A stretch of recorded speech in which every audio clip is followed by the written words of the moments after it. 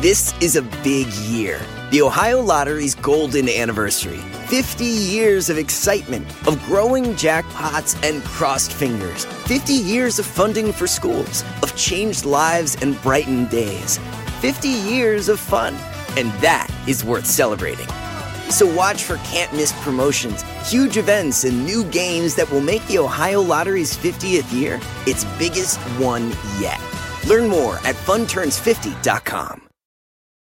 On this episode of Plant Killers, we'll explore one nation's most notorious fruit and vegetable killer, bad dirt. What makes bad dirt so bad? The answer? The ingredients. But fear not, true crime enthusiasts. This story has a happy ending. New Miracle-Gro Organic Raised Bed and Garden Soil. It's made with quality organic ingredients from upcycled green waste like compost and aged bark. Unlike the other guys who can't say the same. Looks like bad dirt's murdering days are over, thanks to Miracle-Gro. Join us next time on Plant Killers.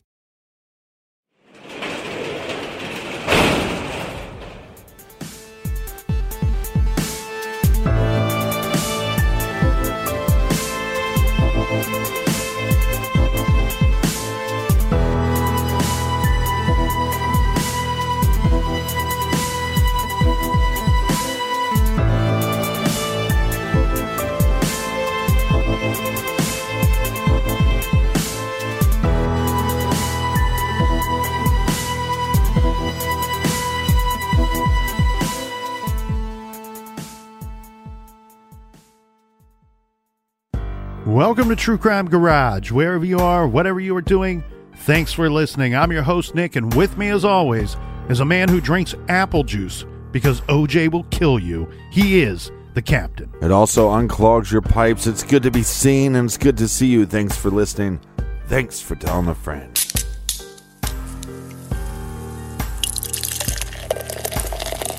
This week in the fridge, we have an interesting one. This is called Shadows of Their Eyes. This is a dark sour beer aged in oak barrels. This gem is by the Rare Barrel Microbrewery. And for those of you scoring at home, this is batch number 18, garage grade, 4 out of 5 bottle caps. And today we are giving thanks to these gems right here. First up, a big barrel cheers to Sarah in Vadnais Heights, Minnesota. And a big shout out to Stephanie in Berlin, Germany. Next up, we have Marty in Pflugerville, Texas. Old Pflugerville, Snoogerville. And a big shout out to Hope in West Dundee, Illinois. And we have Rachel in Knoxville, Tennessee. And last but certainly not least, we have Big Nick in Virginia Beach, Virginia. Big Nick says it's good to hear you and it's good to be heard. So, little tip of the cap to the captain there. Word to the wise, though. Mm-hmm. I'm known as Big Nick in the garage here, so we'll limit it to just one, right? All right. If you'd like to donate to the Beer Fund, we want to thank everybody for donating to the Beer Fund. We are currently behind, but if you'd like to donate, go to truecrimegarage.com and click on the donate banner. We are behind. It would be weird if we were ahead. Mm-hmm. Then we're just making names up. So thanks to everybody for contributing to this week's Beer Fund. You can do that at truecrimegarage.com. While you're there, check out the store page, sign up on the mailing list. That is enough of the business. Wait, hold on. While you're there, get a good look at the Big Nick. The extra crispy kernel. All right, that's enough of the business. Everybody gather around, grab a chair, grab a beer. Let's talk some true crime.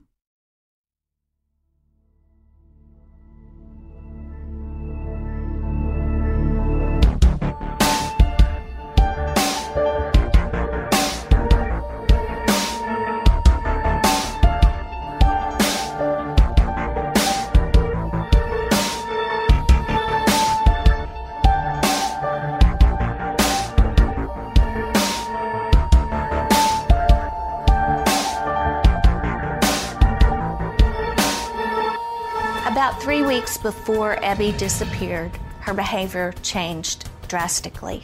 She would tell us she was going someplace or with someone, and we would find out that's not where she was. Abby was provoking arguments and wanted to move out. She left and eventually ended up with my son, Trevor.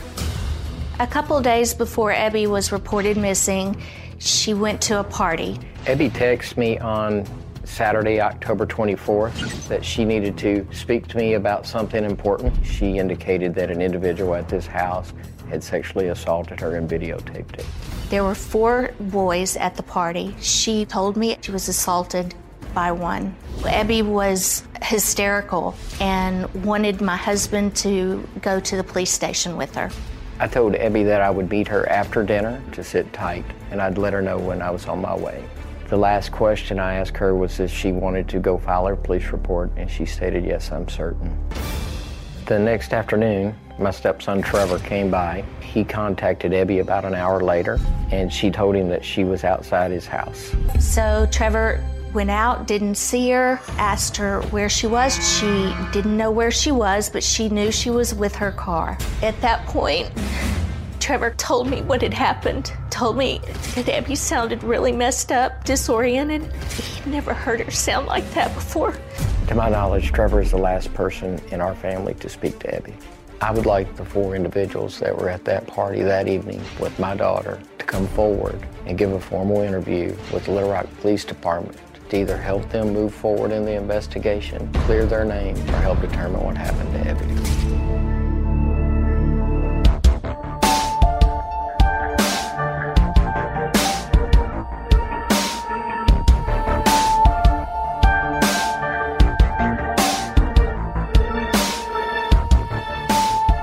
Some cases we approach the story by starting off with the main event, which may be a murder, an abduction, or a disappearance. But in this case, the events unfold in such a peculiar way, we will just roll with the chronological approach. Much of the biographical information we are about to relay comes from a series of articles in AY Magazine dedicated to this strange case. Now, the trailer you just heard was taken from the Dr. Phil show, who has done some extensive coverage on this case. Abby Jane Stebick was born March 31st, 1997, to Lori and Peter Stebick. Abby's name, which Lori laughingly says she borrowed from a church friend whose daughter's name was Evie. Her unusual name signified how special and unique her mother felt her child was. Abby's middle name is Jane, which is also her mother's middle name as well. Lori hoped her little girl would embody a combination of her mother's traditional religious values and a free-spirited, one-of-a-kind persona.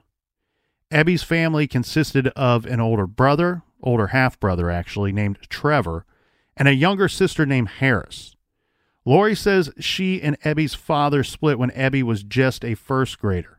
Lori says that the marriage was a, quote, bad situation, but when it ended, it was still abrupt and shocking to her and her daughters. Lori went on to marry Michael Jernigan, who helped bring some stability to this broken family. Teenaged Abby was known as Ebster to her family. She loved Hot Pockets, her dog Furball, music, the beach, and the color purple.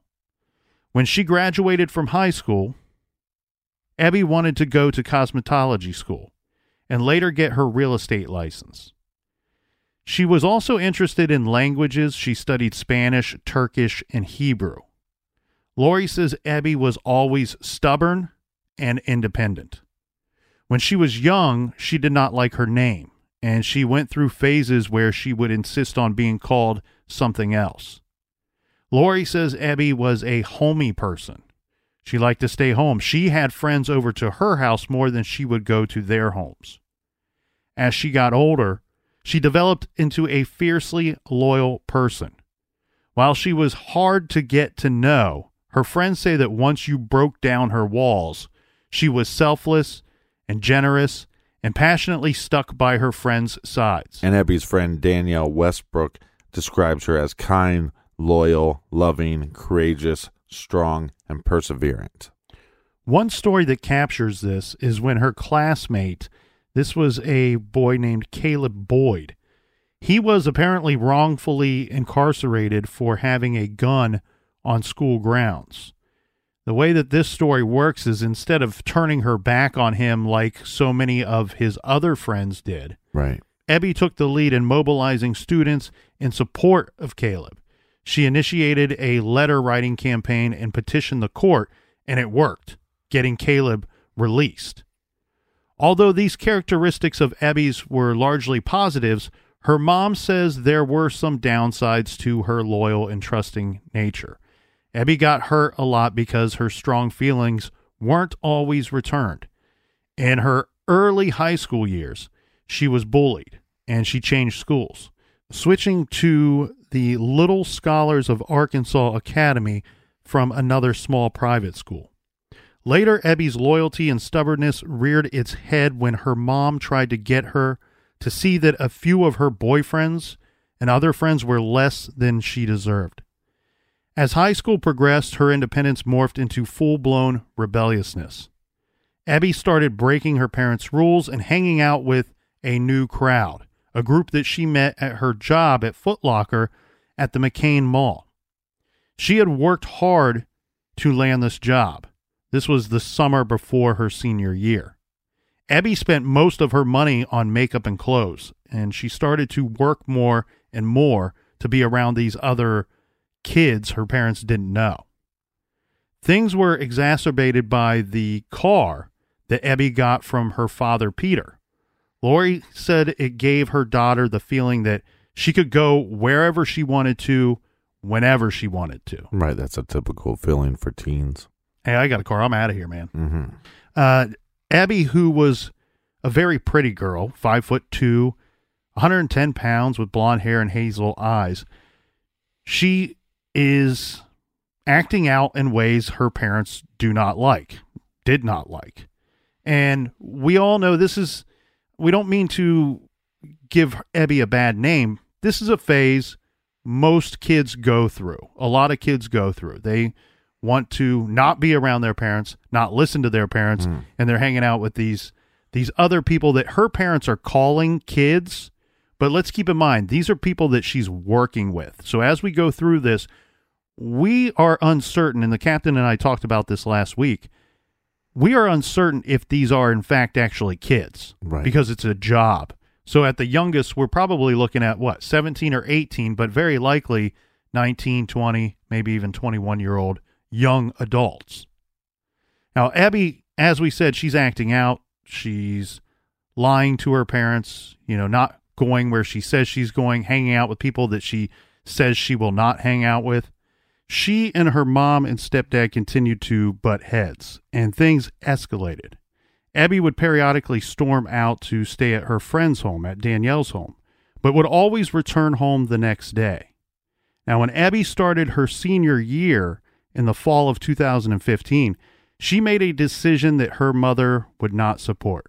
She switched schools. This was from the Lisa Academy to Little Rock Central High, which is a very big school. She went from a small school to a very large school. This was a major change for Ebby, who had been in a sheltered private school her whole life. Sure enough, new kids she was hanging out with introduced her to marijuana. Her parents did not approve, and in a heated argument in September, Ebby and her mom agreed that she should move out. Lori was determined to stand firm. Her house, her rules, and if Ebby moved out, she couldn't come back. Lori agreed to pay for certain things, but Ebby would largely be on her own, and she would have to work. Quite a bit of this situation reminds us of Brianna Maitland. The case we covered, episode 254 and 255. Brianna switched schools as well. And remember, she started hanging out with the wrong crowd. Right. Eventually moving out of her parents' house. And working a lot. Vanishing in 2004 and unfortunately not seen since. Ebby didn't have much of a plan. In fact, she rotated between houses quite a bit. She crashed at her older brother Trevor's home. She stayed with her biological father, Peter, and with a friend, Kaylee Foley. So she's bouncing around from all of these three homes for a time. And Lori and Michael begin receiving calls from Central High. Ebby was missing school. They decided not to confront her about this. She is still in school, but technically she is an adult at this time. Right. Sometime around mid-October, Ebby showed up at Danielle's place, asking to stay there for a while. The two shared Danielle's room, listening to music, and they went out on long drives. But since they went to different schools, Danielle was never really sure what Ebby was doing if she was not at the home. Yeah, it seems like she had to do a lot of work to figure out where she was going to stay. So it'd be a lot more work on top of that to figure out how you're going to get from this random spot that you're staying at to school. On the morning of Wednesday, October 21st, Ebby was supposed to drive Danielle to school on her way to school after Danielle's doctor's appointment. Danielle texted Abby that her appointment was running late, telling Ebby to go on without her. Abby texts back, saying, "No, it's not a big deal at all, I swear. I didn't want to go to school today anyway because of all that drama." Danielle does not know what drama Ebby was referring to. Ebby never ended up going to school that day. It's unclear how many days she missed, but she and Danielle went to services at the Assembly of God Church in Little Rock that evening. Thursday and Friday, I don't know if Ebby went to school. I could not find anything that stated that she did, so we can only guess that what the drama was and if she was still avoiding school because of it. But on Friday night, October 23rd, we do know that Ebby went to a party. Danielle did not go with her because she did not know the other people attending this party. Right. We don't know if these were kids from Central High School or people that Ebby was working with at Foot Locker or others, but it was some group that she was hanging out with at this time. This will be easy to understand why we don't know who this is in just a quick bit. On Saturday, October 24th, Ebby told Danielle that her brother Trevor was worried because she hadn't been to his place all week long, so she needed to go over there and see him. The friends agreed to see each other on Sunday at the church ice cream social. So Ebby went to her brother Trevor's place, and then she went to her grandparents' house. This is Peggy and Bill Holman. Ebby was close with them and loved staying at their house. Ebby spent the day sleeping and watching her favorite show, SpongeBob. She had dinner with her grandparents, and they went out for TCBY around 7 p.m. And around 8 p.m., she's going to be leaving her grandparents, telling them that she's going to go hang out with her stepfather. She tells her grandparents that she does plan to return to their home for that night and asking them not to lock the doors. The Holmans never saw her again, and when they tried calling her later that evening before going to bed, there was no answer. It turns out that same night, around 7:50 p.m., Ebby had begun texting her stepfather that she wanted him to bring her to the police station so she could report an incident that happened at the party the night before. She told him that she was the victim of a sexual assault, and 4 males were involved. One guy had sexually assaulted her, and he also videotaped the whole event. It's unclear what the role of the other 3 boys was, but it was implied that they were also complicit somehow.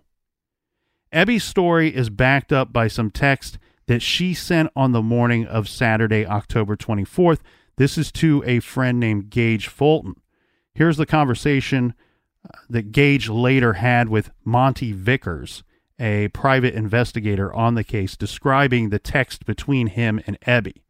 He says, Ebby says, "I was hanging out with some dudes last night and we smoked and I had sex with one of them and he effing recorded me." Mm-hmm. She says this was when she wasn't looking. Vickers asked Gage, "Did she tell you that she was raped?" To which Gage replies, says, "She said she felt forced into it. Her last text message to me is saying, 'I am going to kill myself.'" Well, it seems like they were drinking at this party. Possibly these guys are older. We don't know. I think we both kind of assume that these are probably more likely people from Foot Locker than her high school. Yeah, or friends of Foot Locker friends. Yeah, so it seems to me that maybe she felt pressured or whatever. But anyway, she ends up having sex with this individual. Then he tapes it or films it without her knowledge. Right. And he's probably sharing this with the other guys at the party. And that's probably why she is saying that they're involved in some way. Yeah, and we say the word sex, but we're using that very vaguely. Well, those are also her words. Yeah, but we have her telling Gage that she said she felt forced into it. So now we do know that Abby did not kill herself. Instead, she began texting her stepfather while he was eating dinner that night. Abby requested that Michael not tell her mother.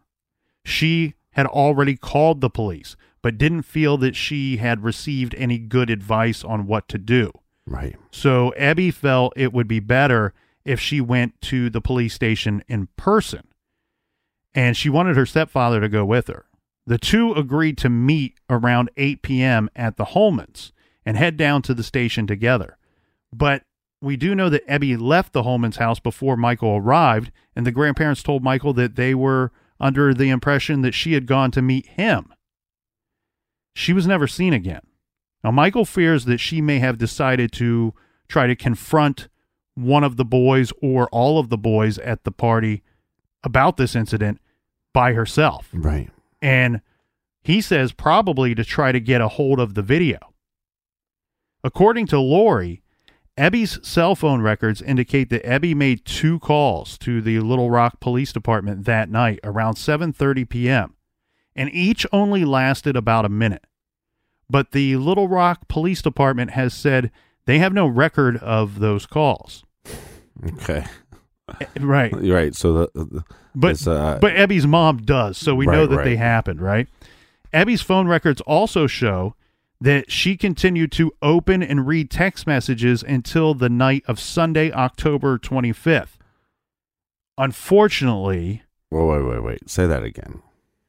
Well, the phone records show that, and I have here in my notes that she, indicating Abby, but I think what we should be clear on is we don't know who was opening and reading text messages, but somebody was until Sunday of October 25th. Right. It's clear to me that we have Lori, her mother, believes it to be Abby, but as we just stated, we don't know for sure. No, I think what happened is she goes missing, and somebody is going through her phone to try to clear some evidence. I think that's what it is. Well, and nobody knows where she spent that Saturday night. Right. I mean, she could already be in danger, as you just said. Now, the family started to be worried when no one heard from her by the next morning. Right. We got to keep some things in mind here. There's a lot going on, and there's a lot going on in this phase of Abby's life. As we already stated, she's not always honest about where she is, who she's hanging out with, and there were times even before moving out that she would leave in an argument and go stay somewhere and then come back the next morning. Well, and the difficult thing is that she is 18, so technically she doesn't have to be honest about where she's going. Yeah, so you have like really mixed emotions and thoughts and feelings by her family right now, where she didn't show up to meet her stepdad. She tells her grandparents that she left to see the stepdad. He shows up at their door, and they're like, what are you doing here? Right. But at the same time, you got these concerns, but you also have a history of somebody running out for the night, right, and not being where they're supposed to be. They say that they tried calling and texting Abby, and all of those texts were, it's according to her phone records, state that they were read by somebody. Mm-hmm. They weren't responded to. Finally, around 5:30 p.m. on Sunday the 25th, Abby's brother, Trevor, got a phone call from her. She did not sound like herself. He said she sounded panicked and disoriented. Abby told him that she was in her car parked outside of his house. So he hangs up the phone. He goes outside to meet her, but she is not there. There's no sign of her or her car. Mm-hmm. He calls her back and asks, where are you? She said she was in her car, but did not know where she was. And she could not tell him who she was with. The last thing she said was, I'm fucked up. After 4 minutes of back and forth, with Abby not making any sense at all and not giving him any information, She hung up the phone, and no one has ever heard from her again. Her phone started going to voicemail. On Sunday night, when Ebby hadn't turned up at her grandparents' home, and after that worrisome phone conversation with Trevor, her family started actively looking for her, searching the neighborhood and calling around to her friends. Ebby's sister texted Danielle asking if Ebby was at her place. Danielle, who was at the ice cream social, said she had planned to attend with Ebby. Right, but obviously Ebby's not there. Correct. And now Danielle is joining in the hunt as well. She starts calling and texting Ebby's phone. She starts calling other friends to see if anyone knew where she could be. When she got no response from Ebby, Danielle started driving around, looking for Ebby in places she knew her friend would frequent. Mm-hmm. But all of this effort, nobody would find anything.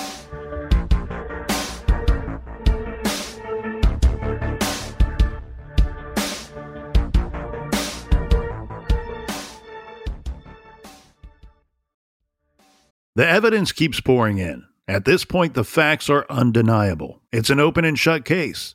Monopoly Go is the most fun you can have in a mobile game. Everyone is still talking about Monopoly Go, for a good reason.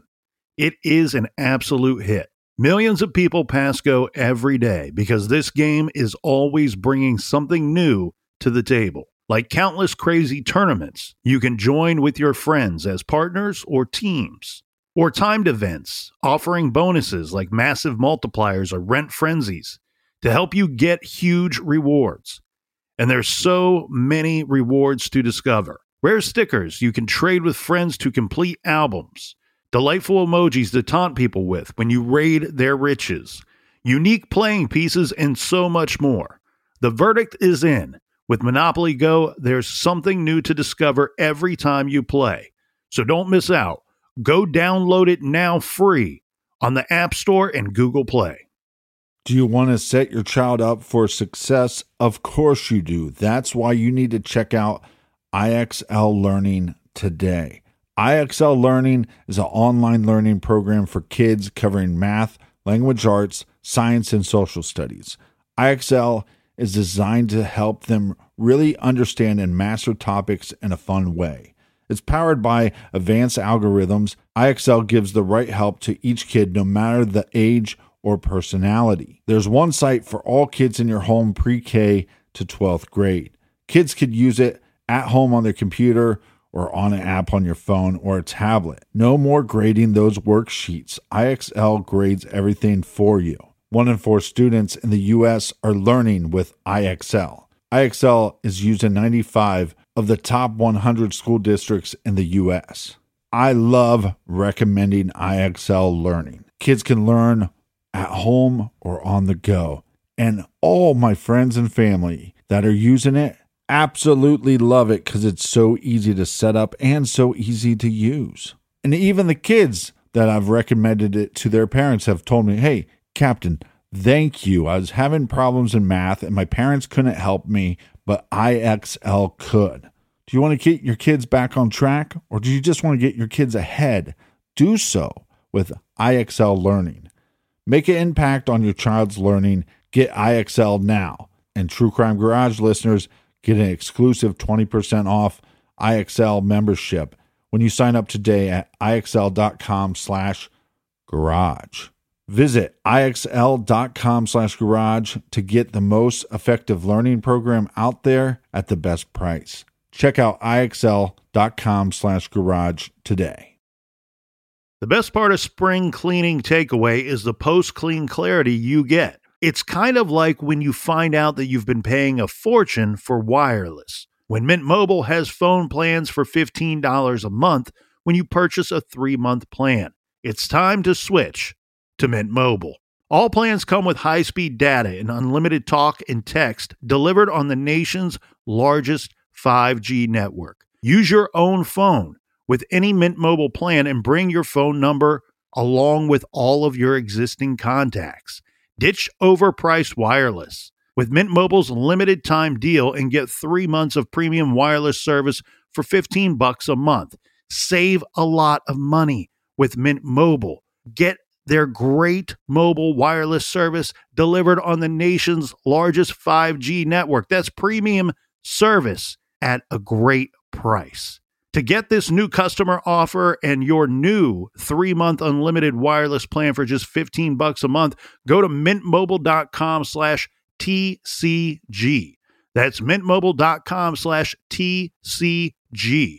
Cut your wireless bill to $15 a month at mintmobile.com/TCG. $45 upfront payment required, equivalent to $15 a month.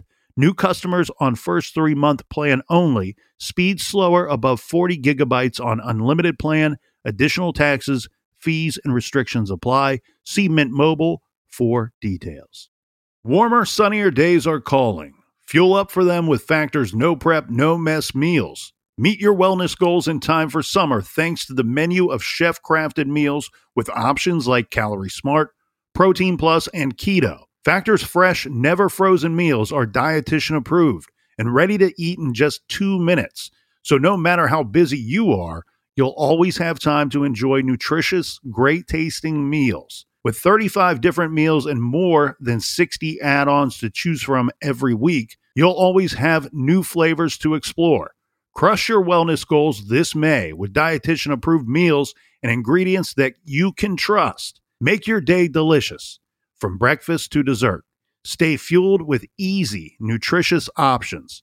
Treat yourself to restaurant-quality meals that feature premium ingredients like filet mignon, shrimp, and blackened salmon. I am new to Factor, and I have been loving every minute of it.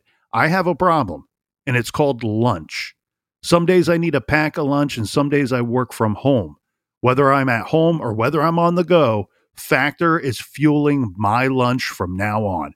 Head to factormeals.com/truecrimegarage50 and use code truecrimegarage50 to get 50% off your first box, plus 20% off your next month. That's code truecrimegarage50 at factormeals.com/truecrimegarage50 to get 50% off your first box, plus 20% off your next month while your subscription is active.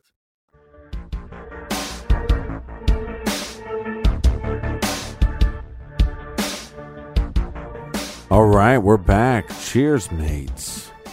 We are back. After that strange phone call, Abby's brother called the police to report her missing. But he received the typical runaround that we've seen in so many other cases. It almost seems just in a terrible way. It almost seems funny to even say it because we've repeated it so many times throughout these different cases. Now, this one is a little different. This response is a little different than we've heard in the past, and maybe it's some form of progress. I don't know, Captain. You be the decider there, but he's told that they need to wait 12 hours before filing a report. Nope. There's nothing. It's a little bit of a shorter time period. Most of the time we hear less of a piece 24. Of shit. Yeah. We've heard 36 hours. Here they want 12. So Lori, her mother, says the second that the clock hit the 12-hour mark, she called the police. She called back to the Little Rock Police Department. Right. A police officer came to the house on Monday to speak with the family and fill out a missing persons report. But the Little Rock Police Department did not seem too interested in the missing persons case. They seemed to give Lori's concern about her daughter very little weight and took a perfunctory report without much follow-up at all. Yeah, now, in the cops' defense, I really want to know how many times do they get calls where they're getting call backs within minutes. Hey, we can't find my son, can't find my daughter. And then 5 minutes later, they're going, oh, sorry, we found him. Well, we do know that is the case most of the time. Mm-hmm. And the other thing, too, look, we'll go down this road because you started us down the road. In this particular situation, I can kind of see it from that perspective of, oh, we just have some people that are overreacting and they want to file a report, but yet the person that they're trying to report missing, they've already told me She's hanging out with the wrong crowd. She leaves and doesn't come home some nights. She's an adult. She's an adult. She's living elsewhere, and we don't really know where she's living. So Go ahead. Yeah. The thing that always drives me nuts, though, is when they go, well, they're an adult and they have the right to go missing. And I would just say that look, I understand people have the right to go missing, but the person that is, the person that has the right to go missing that normally goes missing, there probably is some conflict with the family, so the family is not going to be calling for a while. Right. You know what I mean? But when a family is calling going, hey, we can't find our son or daughter, and the cops go, well, they're adult, they have the right. Yeah, we know that they have the right, but this is out of character. And I think the cops need to take that more serious. It's out of character, and then here's the other thing, too, that yes, and I'm going to be my own devil's advocate here, where I say that I understand this from the cops' perspective, where they're saying, here's this 18-year-old who doesn't come home some nights, lives elsewhere, couch surfing, basically. Right. But then here's the other thing you got to consider. That's all been going on for a while, and they've never called the police before. Right. So very likely this is very different than any of those other times, and maybe they are not overreacting at all. Maybe they are reacting appropriately, and we need to step in and get involved in this thing. Well, again, this is also in a day and age where we're very connected. Mm-hmm. So if you're not getting a hold of somebody, it becomes spooky pretty quickly. Now, to put it in its shortest form possible, the Jernigans did not feel that the police were treating their missing daughter's case with an appropriate sense of urgency. On October 30th, the Little Rock Police Department, this is Lieutenant Steve McCallahan, he's the media spokesperson for the police department. He told the media that there was no immediate danger in Ebby's case, and she was likely missing because she wanted to be. Then, Little Rock's Channel 7 News reported that police found surveillance footage showing Ebby's car traveling on Cantrell Road in West Little Rock, sometime shortly after she went missing. While this report aired at the end of the week when Ebby disappeared, there was no indication of when the footage of the car had been taken. Right. So it's on TV, but we don't know exactly when that footage was taken. It turned out it was most likely sometime that weekend, the crucial time period in which Ebby did vanish. Shalamont Park is a neighborhood park. There's a pool there and a playground. It's maintained and operated by the large Chanel Valley Homeowners Association. A sign at the entrance of the park reads, "Private for residents only." It is in a very upscale area of West Little Rock, near Joe Robinson High School, another large high school in the city, on Route 10. In order to get to the private neighborhood park, drivers have to take one of two access roads. One of these is Shalamont Drive, which becomes Northfield Drive and takes drivers out to Chanel Parkway by the Walmart Supercenter. The other way takes drivers on Shalamont Drive to Cantrell Road, which is Route 10. A security guard named Guy Hooper, who was employed by the neighborhood association to patrol the park, he called the Little Rock Police Department on the night of October 28th. He was calling to report an abandoned vehicle parked in the parking lot of the park. Police took a report, but didn't make it over to the park until October 30th, 2 days later. Wow. So I want you to keep in mind how this whole thing went down. This man, Guy Hooper, he's a security officer. He calls in this abandoned vehicle, and then he waits for police for a couple of hours. And they don't show up. They don't respond the entire time, to which he's like, all right, I'll be back again tomorrow to patrol again. Right. I believe he actually called the following day as well, and then again waited another hour or two. But as said, it was 2 days later before anyone showed up to take a look at this vehicle. Well, and just to go back to the whole, we don't believe that she's in danger. We think that she went missing on her own. Like, we have a couple points of evidence to make them believe not that. One, she's basically saying that there was this sexual assault that happened to me and I want to report it. I called your police station multiple times. I'm making arrangements to go down there, so we should take that serious. And then the remarks that she made to her friend saying, well, I'll kill myself. Now, maybe that is just, it was just a figure of speech and it wasn't something that she was actually going to do.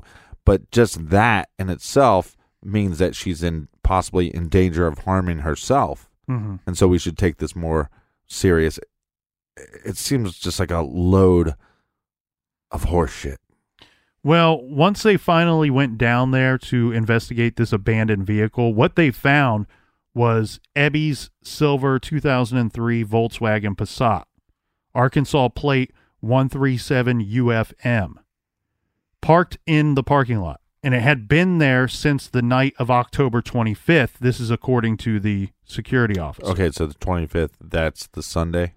That's the same night that she spoke with Trevor on the phone. Yes, that Sunday. Okay. The car keys were still in the ignition. The vehicle was out of gas and the battery was dead. Even more disturbing were the contents of the vehicle, which included her contact lenses, her wallet, and her cell phone, all of which were sitting on the front seat. Now, really, truly what they find there, keep in mind, she's moving around from house to house at that time, staying a little bit with her brother, a little bit with her biological father, and then a friend or two.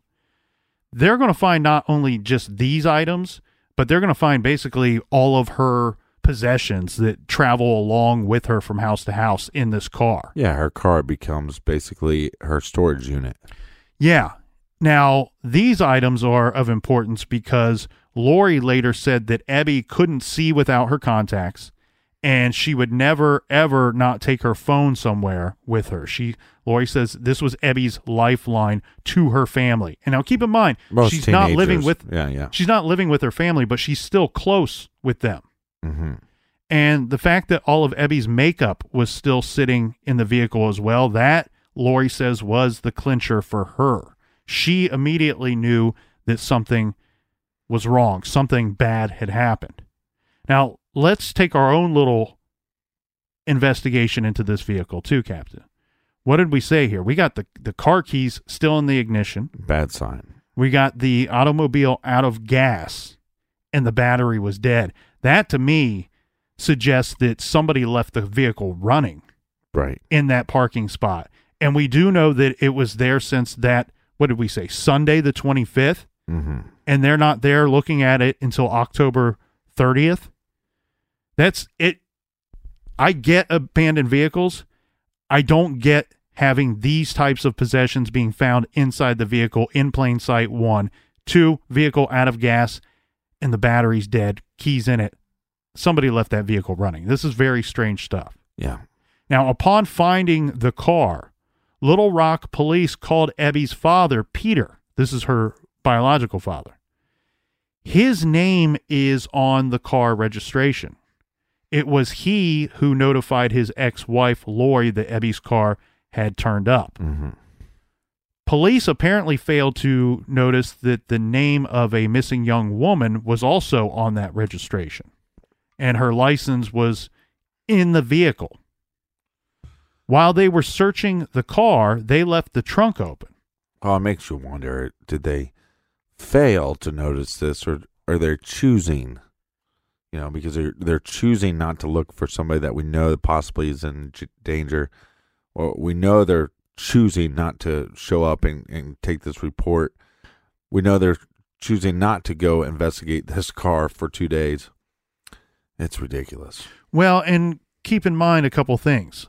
If the security officer had called multiple times to report an abandoned vehicle, the responding officer does not know. I mean, they may know that somebody is missing or has been, right. But very likely not, because like we said, the missing persons report is filed. It's probably handed off to a detective by then, and if they are not showing an actual concern for this missing individual, the responding officer to this abandoned vehicle can't put two and two together. Right. Because he doesn't have enough information to do so. Mm-hmm. So it's not until he calls the father that's on the registration, father calls mom, hey, they found her vehicle.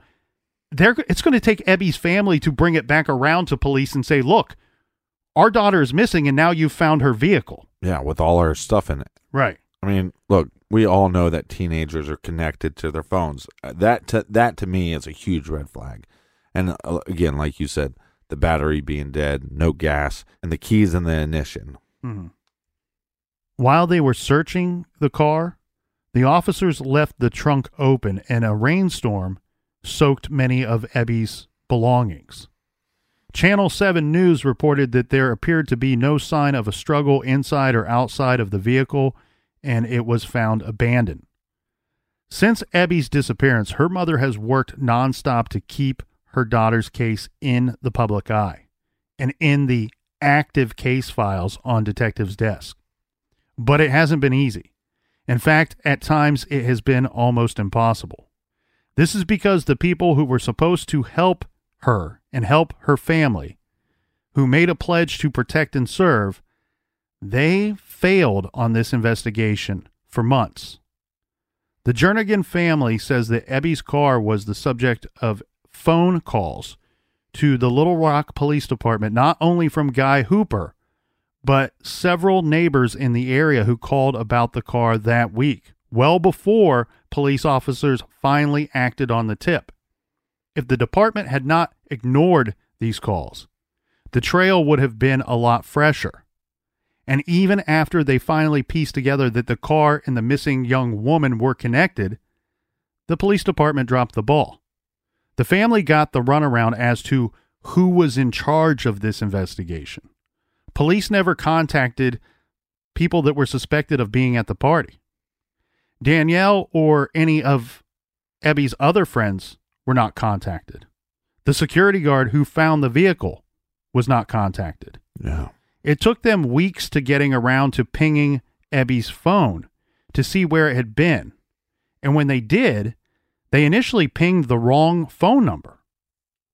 So, oh, God. Yeah, let me take you through this horror story. Well, I mean, let's just reiterate the fact that they left the trunk open.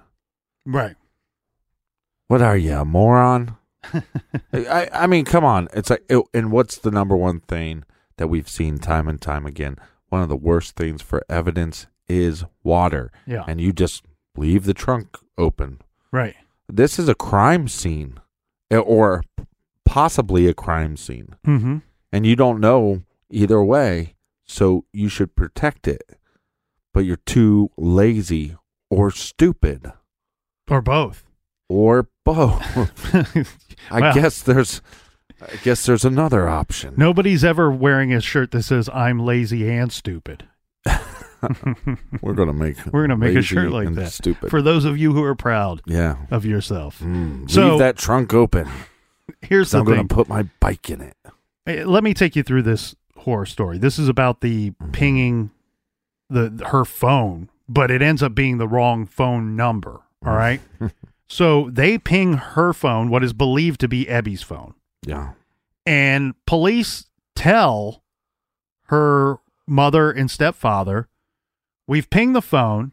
It's coming from a location out about 45-minute drive from your home. Mm-hmm. So kind of out away from the city. And it's coming from a field out there. Listen to this. I mean, this is not sounding good, right? Your daughter's missing. The phone is pinging from a field kind of out in the middle of the country. You start thinking that's possibly where her body is. That's where we're going to find her. Mm-hmm. But then you're going, well, how did her phone get back to the car? Right. And that's, I guess I'm a little unclear on that, Captain. What they're saying is that when they trace these pings, around the time that she went missing, they had the phone pinging out in this other location. Now, as you said, though, that's when the parents are like, oh, my God, we might find her body out in that field. Right, and this is awful. Look, if I'm the investigator, even if I ping the wrong phone, right? Mm-hmm. Even if I'm a freaking moron, Captain Moron Pants, right? And I'm pinging the wrong phone. And then I know that the phone ended up at the car. Before I tell anybody, I am going and searching that field myself. Or double checking the ping information.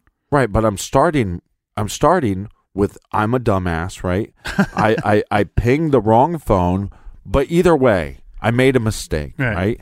But I'm going to be a good detective, a good investigator, and before I tell the parents and freak out, I am going to go check that field, and then I'm going to present the information. But maybe by checking the field and finding nothing, I would then double check, did I get the number right? Mm-hmm. Yeah, they're looking for ping information that would have taken place around the time that she was trying to call her brother, that she spoke to Trevor. Right?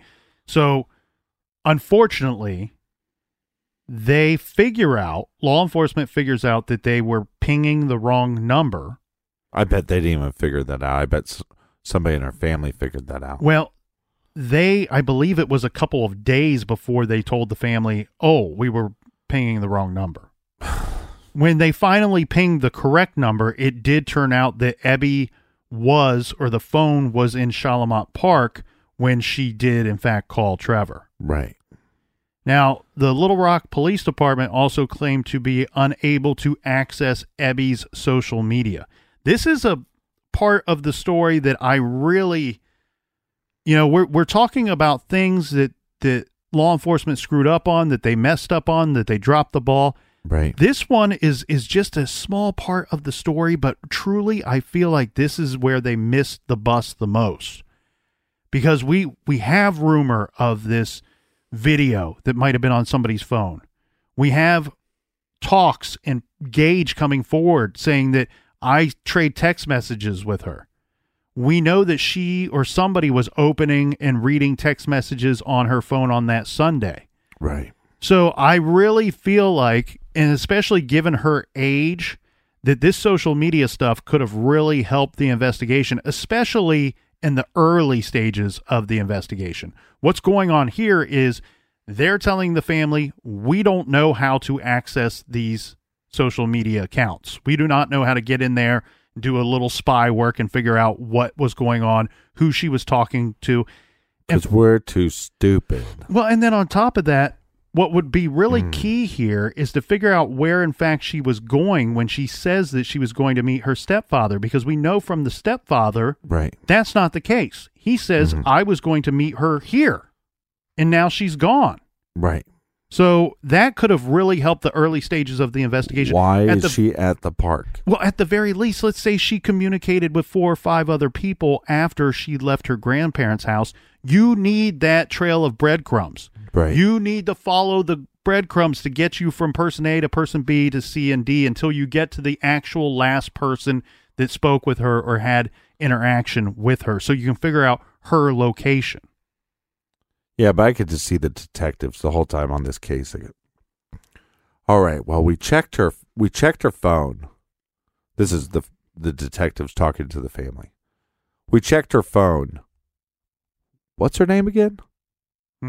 You know what I mean? That's kind of the work they're doing. We saw her car. What's her name again? Have you heard from her? No, do some work here. Now, Lori did try to assist the investigators as much as she possibly could regarding her missing daughter's case. She was the one that spent the man hours putting together Ebby's phone records.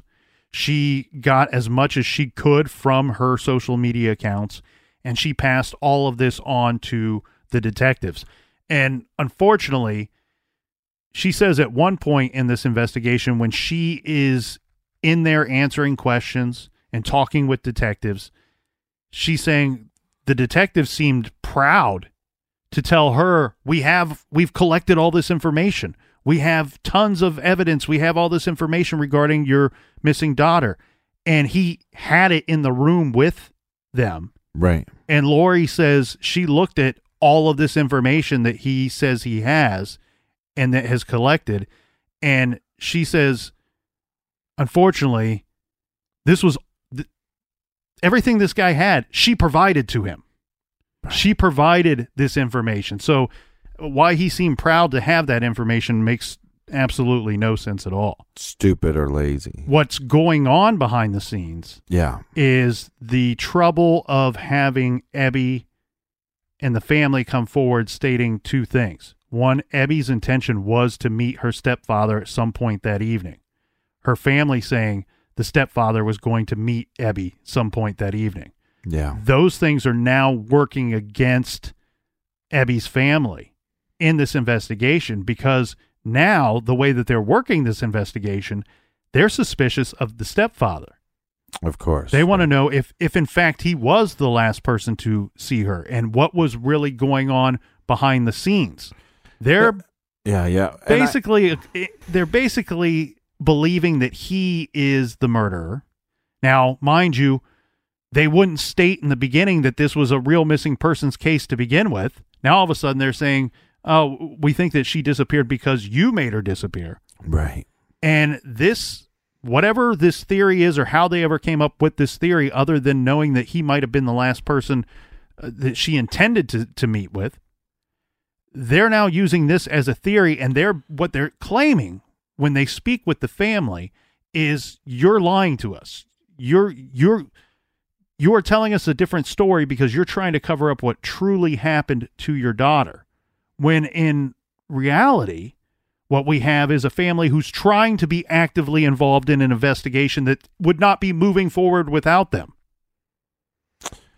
Yeah, it's very difficult because we were talking about this before, I think on Off the Record, where I do not like the idea when detectives say, it's not my job to come up with theories. Mm-hmm. It's my job to collect the evidence and for the evidence to tell me what's happening. Now hold on a second. I understand you're saying that because you want to seem like you're smart and level-headed. But the truth of the matter is that you have to collect evidence, and along the way, you have to create different theories, multiple theories. Based off of the evidence you're seeing, yeah. Based off the evidence, but also maybe based off evidence you don't have yet. And you have to come up with multiple theories, and then you have to go down those rabbit holes and let the evidence tell you if that theory is true or not. In this case, they come up with this theory that makes zero sense, because what we have evidence of is this young woman making calls to the police saying that she was sexually assaulted. Again, I'm sick and tired of, look, the justice system doesn't take these claims serious enough. That's why she called the police department multiple times. They should be saying, you were sexually assaulted, come down to the station now. We need to take this serious. And then she's making claims to her friends, and now she's telling her stepfather. Mm-hmm. Now, again, we should take these claims serious, because not only is she stepping up to the plate, which is so hard for these women to do, but she's stepping up to the plate to talk to the police officers and law enforcement, mm-hmm. and that's frightening. And again, she's a young woman, and it's frightening to have to tell your stepfather. Frightening, embarrassing, whatever words you want to use. This is not somebody that, it's just frustrating. Super frustrating for a multitude of reasons, but also frustrating in the sense that you're telling the family that we don't want to work with you because we think you're covering something up. But even it though doesn't his seem wife, like, even if that is their theory, Captain, right. It doesn't appear that they were even investigating or working on building a case around that theory. They just weren't doing anything. And having the excuse that the stepfather is a suspect was just that, an excuse to not do anything, to just sit on our hands and not have to do anything. When we already know that you had this great lead of there was something that went down at that party that might have been a major ordeal, and it happened very shortly before she went missing. That's a freaking lead. Yeah. Now I wouldn't blame him so much if if the sexual assault charges were against the stepfather. Then you go, okay, well, A to B, we're looking into this guy. But that's not who the allegations were against. It was about this party. And I'm surprised these morons didn't turn to the stepfather's wife, Ebby's mother, and say, collect evidence against him, because you collected evidence on everything else.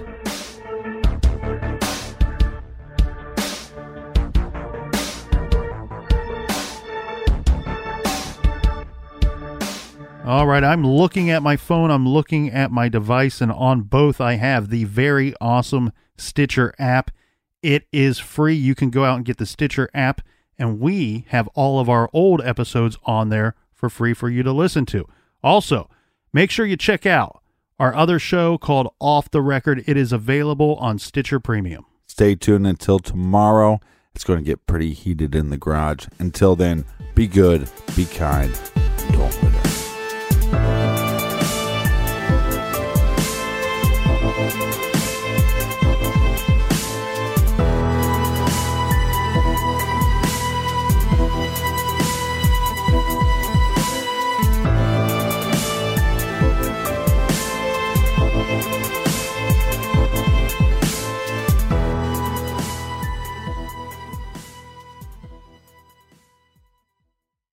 Here you are, BPMs high, sweat dripping, body moving, tongue panting. You're working hard, real hard, and you're thirsty. You need vitamins, nutrients for peak performance and energy. And your plants do too. Aw, I mean, just look at the little guy. Water-soluble plant food from Miracle Grow is full of essential nutrients. Just a little scoop into your watering can and boom, instant feeding and bigger, more beautiful plants. It's kind of like a sports drink for your plants. You may have to suffer from heat, but your plants do not.